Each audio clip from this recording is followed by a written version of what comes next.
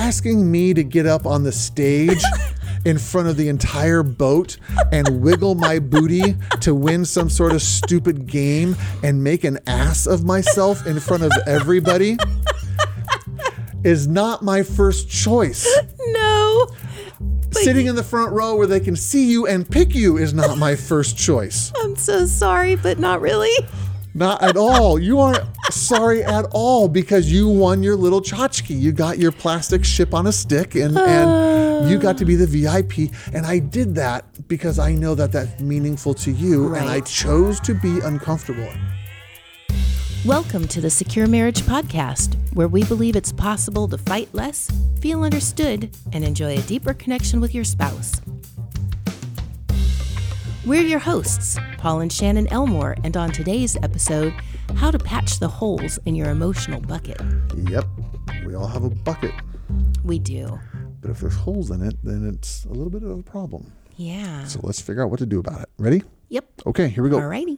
Being a little bit more specific, what kind of buckets? Oh, yeah, I guess I could be a little more specific about that. Yes. When I didn't expect to answer that question. You tell that part. No. Yes, your turn. It's your... No, you tell that part. No.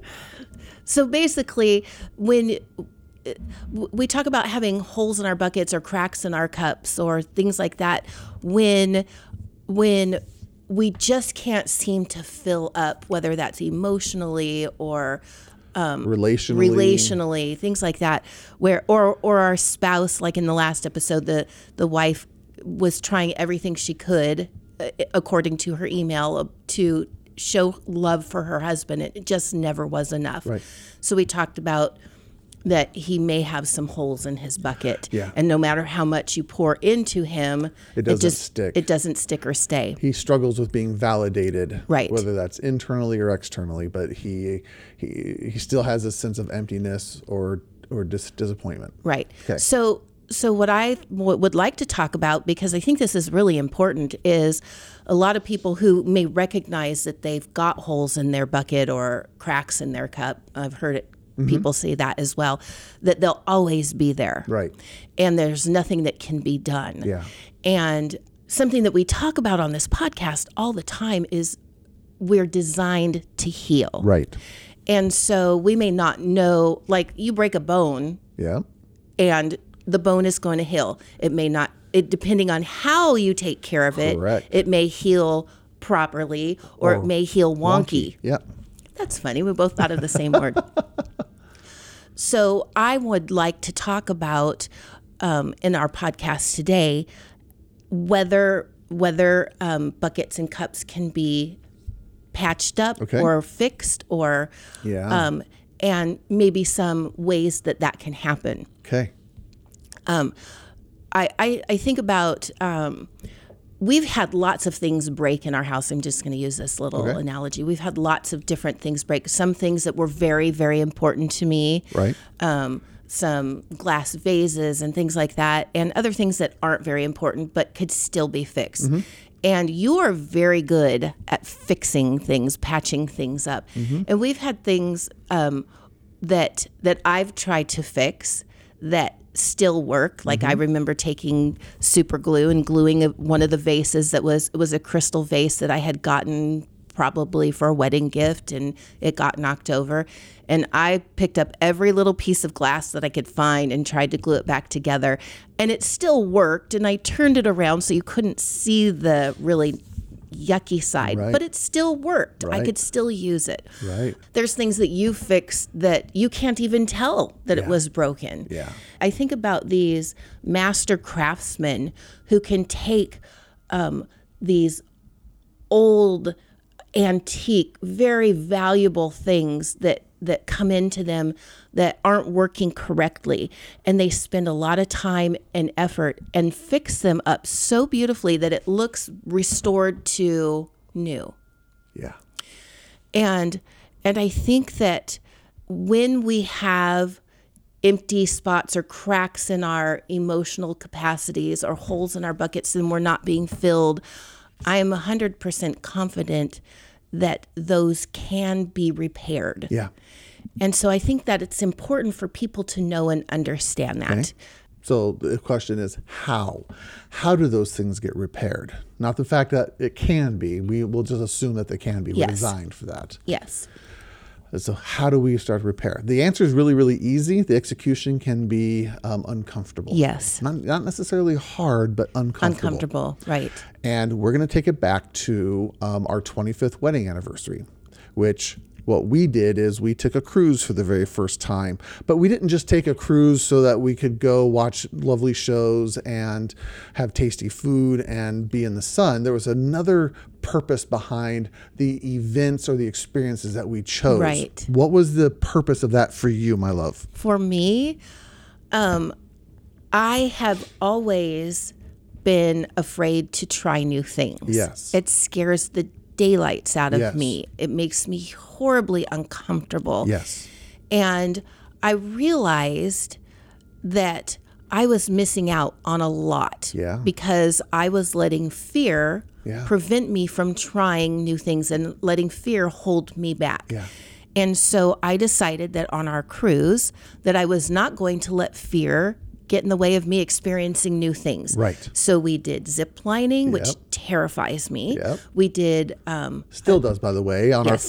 our this year, which is 30 years, we just did zip lining about 2 weeks ago, and your legs were quivering like a bowl of Jello. It was Yes. awesome, but you did it. Yes, you exactly. didn't let the fear hold you back. Right. What else did we do? it starts with a P and it's not pole vaulting. Parasailing. It ends with air sailing. Pole vaulting. Where did that come from? I wouldn't want to try that either. So, parasailing. Parasailing. That was the most amazing experience, and I can't imagine. Well, Yeah. if I hadn't done it, I wouldn't know what it was like. Yep. But I would be afraid of something that is not scary. Yeah. I mean, okay, maybe a little bit, but it was amazing, and I Yeah. have been parasailing since. Yeah. So, and that was the start for me to start trying things that were scary Yeah. and not letting fear hold me back. You've just identified the most important component for people to start to heal or to patch those holes in their buckets. And that is your willingness to make yourself uncomfortable. The Yeah. willingness to step into something that you know is uncomfortable, and I'm still going to do it. Right. We went for a hike, not yesterday, but the day before when the snow was coming down really, really good here in Portland.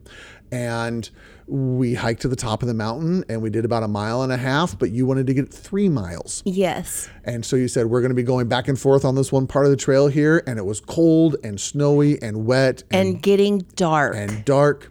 And I said, I'm ready to go home. And you go, you can go home. I'm going to keep doing this. You were just committed to going, this is uncomfortable. I'm cold and wet, but I'm going to do this because this is important to me. Right. And you have found a way to counter that survival part of your brain, the part that says, I want to make sure that I am safe and healthy and comfortable. Right.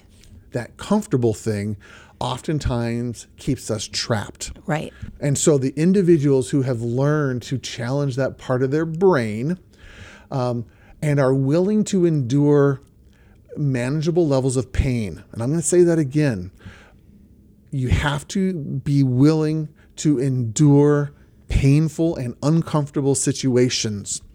And you choose to do it because you know it comes with a better result. You know that it actually provides freedom and growth and strength and resilience. I was going to just say the biggest thing for me, at least, is it has built resilience. My Yeah. resilience was very, very low. It's still not as high as I would like it to be. It's Yeah. probably not as high as as normal is for most people because I am a highly sensitive Yeah. person, so that affects that. Very much so. But my resilience now Yeah. compared to even 10 years Yeah. ago is, I would say, skyrocketed. Huge. And so, Yes. And what is uncomfortable is different for different people. Yes. For you, there is some uncomfortable things around physical things, being high in the air, strapped into things, floating on parachutes, all these kind of things understandably are uncomfortable. Some people challenge themselves physically by working out. They go, I want a better body. I have to stop eating the foods that I like and are Right. tasty, and I have to go to the gym and start lifting things that are heavy and I hurt a week after I do that workout, but it's called productive pain. That working out of the muscles now means I have a better body. I have an image that I like, and it's worth something. We just got done watching on Netflix this crazy Korean strengths competition, and they have 100 people come in and they have to do all sorts of crazy feats of strength. Yes. And these guys are ripped. They are strong. But over and over and over, these people are talking about it's a mental game. Yes. My body is tired. My body is exhausted, and I have to keep going. I'm going to keep pushing it because there's something of value that I'm going to get out of this. Right. I get to be the winner, and I get to have $250,000 in prize money. Two things that are valuable to them.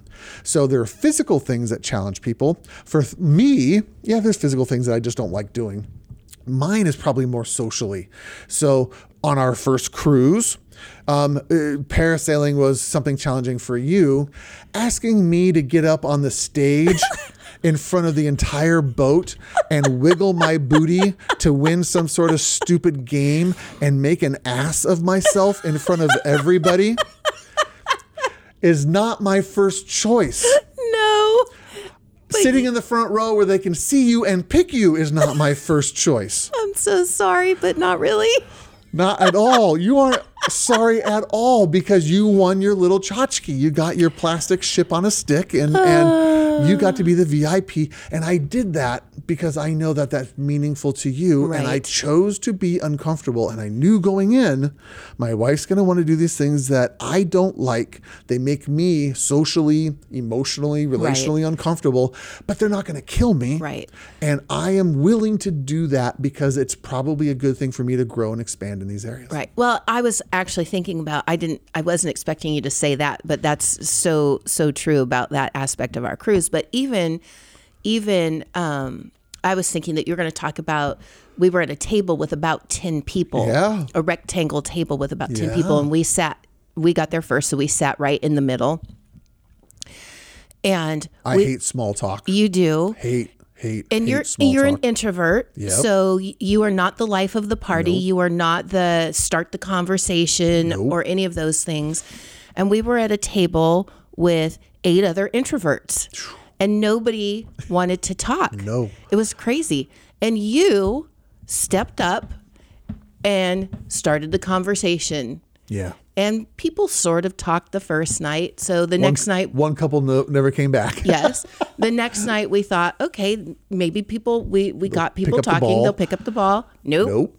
Second night, who was starting the conversation? You were. Yeah. So you did things that are uncomfortable for you, but it also gets you better at doing those things as well. Most people don't like doing things that are uncomfortable because they're afraid that it's actually going to damage them. I mean, it's kind of a weird thing, but if I do this hard thing and I fail and I get hurt, or I lose money, or I lose reputation, or I lose something of value, that I'm not going to recover from that. Well, I think it also in their mind proves that they shouldn't have. Oh yeah. Because for me, I knew I shouldn't have done that because look, now I'm hurt and it's my fault. I came across this quote several years ago, and I just pulled it up here again because it sums up, I think, what someone who has a healthy bucket with no holes in it, their approach to life, versus someone who has a lot of holes in their bucket and is afraid to try things, or afraid of that pain of addressing the things in their life that they need to address. So here's the quote. It says, "Life should not be a journey to the grave with the intention of arriving safely in a pretty and well-preserved body, but rather to skid in broadside in a cloud of smoke, thoroughly used up, totally worn out, and loudly proclaiming, 'Wow, what a ride.'" Oh, I love that. Isn't that a fun quote? I kind of feel like that's how I'm living my life now, especially with, maybe not in all areas, but definitely in my physical health and it is. And doing these mud runs that I'm doing and things like that. I'm tired of not sliding in going, wow. Yeah. But here's the thing. You are showing up. And because of all these experiences, the hard things you've done, you've been battered and bruised. You're going to have scars. Yeah. You're not going to be pretty. You're going to be grizzled at the end of your life, but you're going to be able to go, this scar in this arm, man, let me tell you a story there. And this notch out of my head right here, man, this was an amazing experience. I love those stories. Yeah. I really do. I drive a 30-year-old Honda. Again, if you've listened to this podcast at all, you've heard me talk about Tracy, my crappy little 30-year-old Honda that I'll never sell. And she's got a big ding in the side, and she's been damaged before. She's been stolen a couple times and broken into more times than I can talk. And she is not a pretty car. But every scar, every issue, every blemish on her has a story connected to it. Right. And she's got 225,000 miles. The more miles, the better now. It's like, I can't wait to see where this car goes and what it does. Right. There are people who have this mentality in life. They're selling everything. They're doing the van life thing now. And they're traveling around the world and making stories and having experiences because they're not afraid. Well, I actually watch a gal on YouTube. If you want to follow an interesting story, the name of the channel is Itchy Boots. Itchy Boots. Yes. And she's adorable. a gal from the Netherlands. And she rides a motorcycle all over the world. And she is the bravest woman that I crazy. know. I wouldn't do some of this stuff. And I was 6'4", 6'2", big muscular guy. I wouldn't go to some of the places and do some of the things that she does. She has this mindset of, I'm going to ride my bike through the craziest parts of the world, and I'm just going to record what's happening and have these adventures and these stories. And she's fallen and broken her ankle, and she's crashed her bike, and she's got hung up in floods. And I mean, she's got stories. And she's definitely got the mentality of everything can be fixed. Everything can be fixed because everything can be fixed. So coming back to kind of this psychological understanding or approach, there are some people who have experienced so much pain in their life, whether that's young in life and it's kind of hardwired them into kind of being safe and cautious and hypervigilant, or things that happen later in life. And it's just like, man, I know how much that's cost me and I just don't want to risk it anymore. There is this internal shift that has to happen that says, I don't want to live a small life. I don't want to have these fears, these insecurities limit me anymore. And so I am going to pick one thing and I'm going to choose to be uncomfortable. And I'm going to do that with full knowledge and full transparency and full accountability. I'm going to let other people know what I'm doing. And I might make a fool of myself. I might end up sobbing and crying, which I don't like, how that makes me look. I might lose money. I might lose reputation. I might have people think that I'm foolish for doing, but I'm not going to be held back by some of these things. And I'm going to try. And some of that trying might be actually going, okay, I've had this very hard experience in my past and I need to deal with it. I need to look at it. I need to examine how it has affected me. Yeah. And that is incredibly scary to do. Yeah. But that might be one of the holes in the bucket that needs to be dealt with. Let's rewind to the previous podcast where this husband was saying that no matter what his wife's doing, is still not kind of feeling that need in him to feel loved or wanted. And this wife's trying to figure out what to do to make him feel loved. It would be great if he goes, I recognize you are trying. And I'm still we're not connecting in some way around this. So I'm actually going to give you a reprieve for 30 days. You don't have to do anything to make me feel loved. I'm going to see if I can make myself feel loved in some way. And that is uncomfortable. And I don't like that. And it should be your job to make me feel, no, maybe not. Maybe I should make myself feel loved in the first place. And so what did I learn after 30 days of trying to do this thing? Did I learn something new about myself? That could be a version of this. Yes. I mean, I've had lots of clients who their kiddos just don't like riding in the car anymore. They're uncomfortable riding in the car. And so they've learned how to avoid riding in the car. That doesn't actually build resilience. Right. And you have to be able to kind of transport yourself in this world or else you become agoraphobic. You just don't leave your house ever again. Right. And you don't want to start that when you're 8, 9, 10, 11 years old. You want to say, I recognize my kiddo has this fear. What am I going to do that's going to start helping them build resilience around riding in the car? And so and you only do that experientially. You can't, look at how a car works and read the books and watch the videos and feel comfortable about getting in the car. That rarely, if ever, works. Right. It is about getting in the car. It's about sitting there with them and going, okay, what are you feeling right now? Why are you feeling this way? And what does it feel like in your body? And then let's ground ourselves. And again, we're safe. We're okay right here. We can get out of the car anytime we need. Now let's try driving around the block and then see how you're doing. And then kind of expand your world bigger and bigger and bigger the further out you go. But that's practice. That's resilience. And that is learning how to, the way I phrase it is, we grow best when we are safe but uncomfortable. Yes. You did that.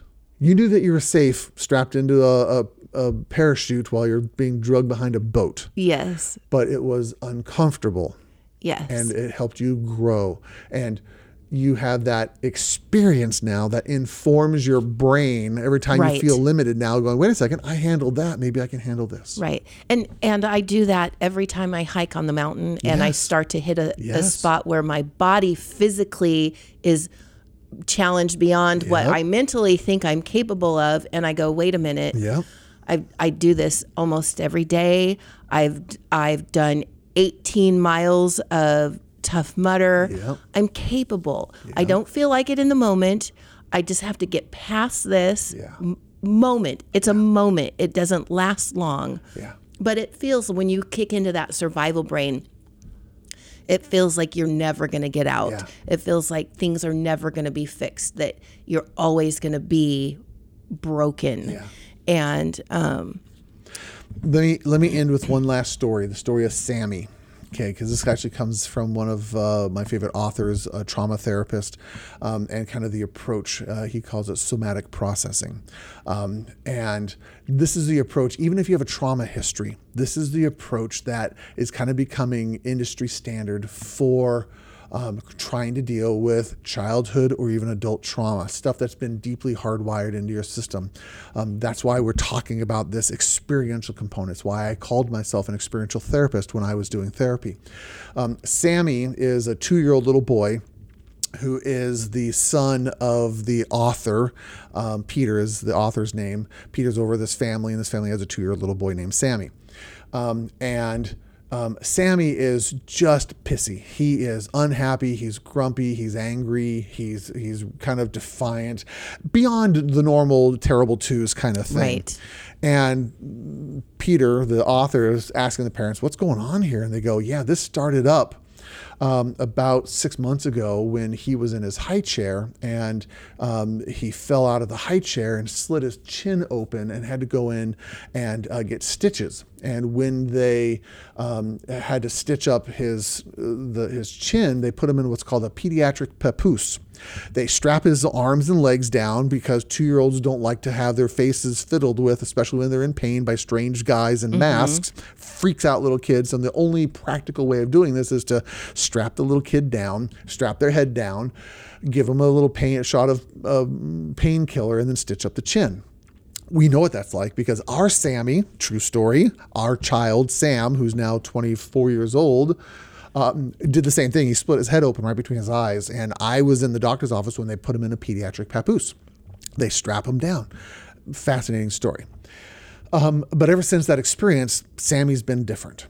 And to kind of test it, he took Pooh Bear, little Pooh Bear, put him on the edge of the counter and fell off. And he goes, "Oh man, Pooh Bear has an injury. He needs to go to the doctor." And Sammy freaks out. Yes. He just runs away. Obviously, there's a charge to the experience. Sammy remembers what's happening. You can't take a 2-year-old to talk therapy. No. And have him talk about his feelings and have him talk about what went on and process it that way. That just doesn't work.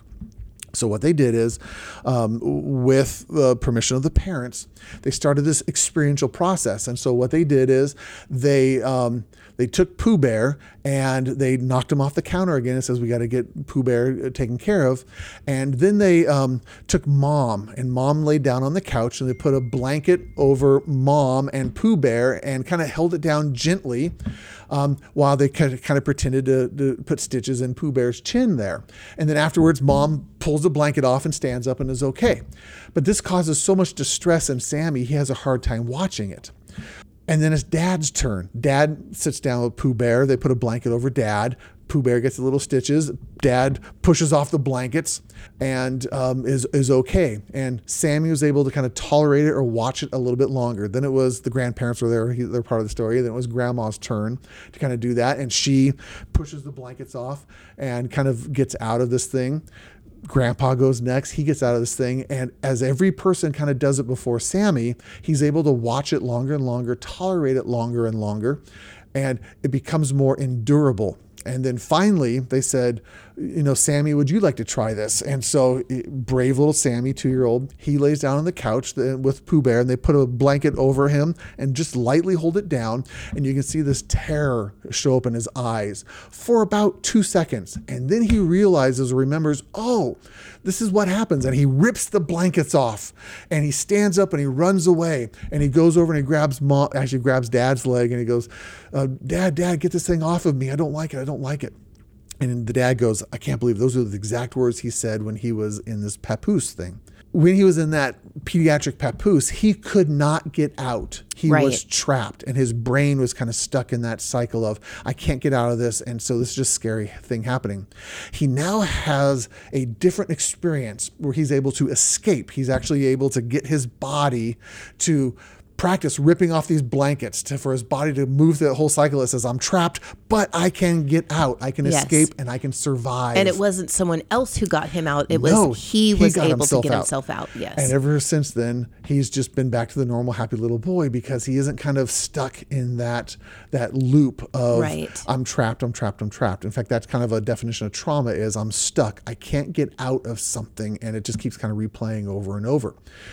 But the way to get out of it was an experiential component. Right. Sammy had to get brave enough to do something uncomfortable. Lay down on the couch and put a blanket over him lightly. Right. That was terrifying for a 2-year-old. Sure. But he went through it and he endured and he got it resolved.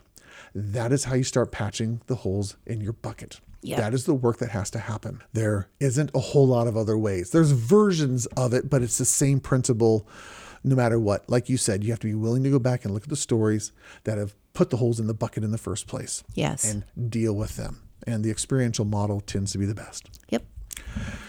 Okay. I liked that one. I think we hope that that's helpful for everyone who's listening right now. We hope you're going, man, there's some dots that are being connected. Some things are clicking finally. I'm starting to understand myself and, okay, what might I need to do experientially? What do I need to do and be willing to challenge myself? Right.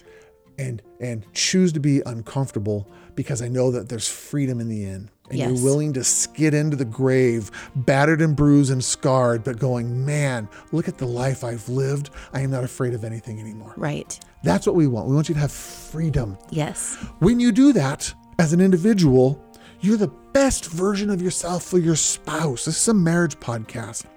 And the husbands or wives who are willing to go, I recognize my story is interfering with our intimacy or our connection or just our ability to do things. Right. I better go do some of my work because I don't want that to compromise our experience anymore. And just even the act of doing for yourself and doing your work huge builds connection with your spouse. Huge.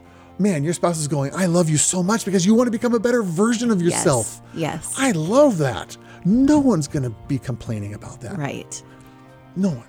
So that's why we did what we did today. We hope that it's helpful. We hope that it spurs some conversation. If you're listening to this together or you're going, man, I got to get my spouse to listen to this one with me, do that. We know that this stuff's going to help and we know that it will change your marriage and yourself as a human being. So anyway, again, we love doing this. Thanks for listening, everyone. We will see you next time. All righty. Goodbye. Bye-bye.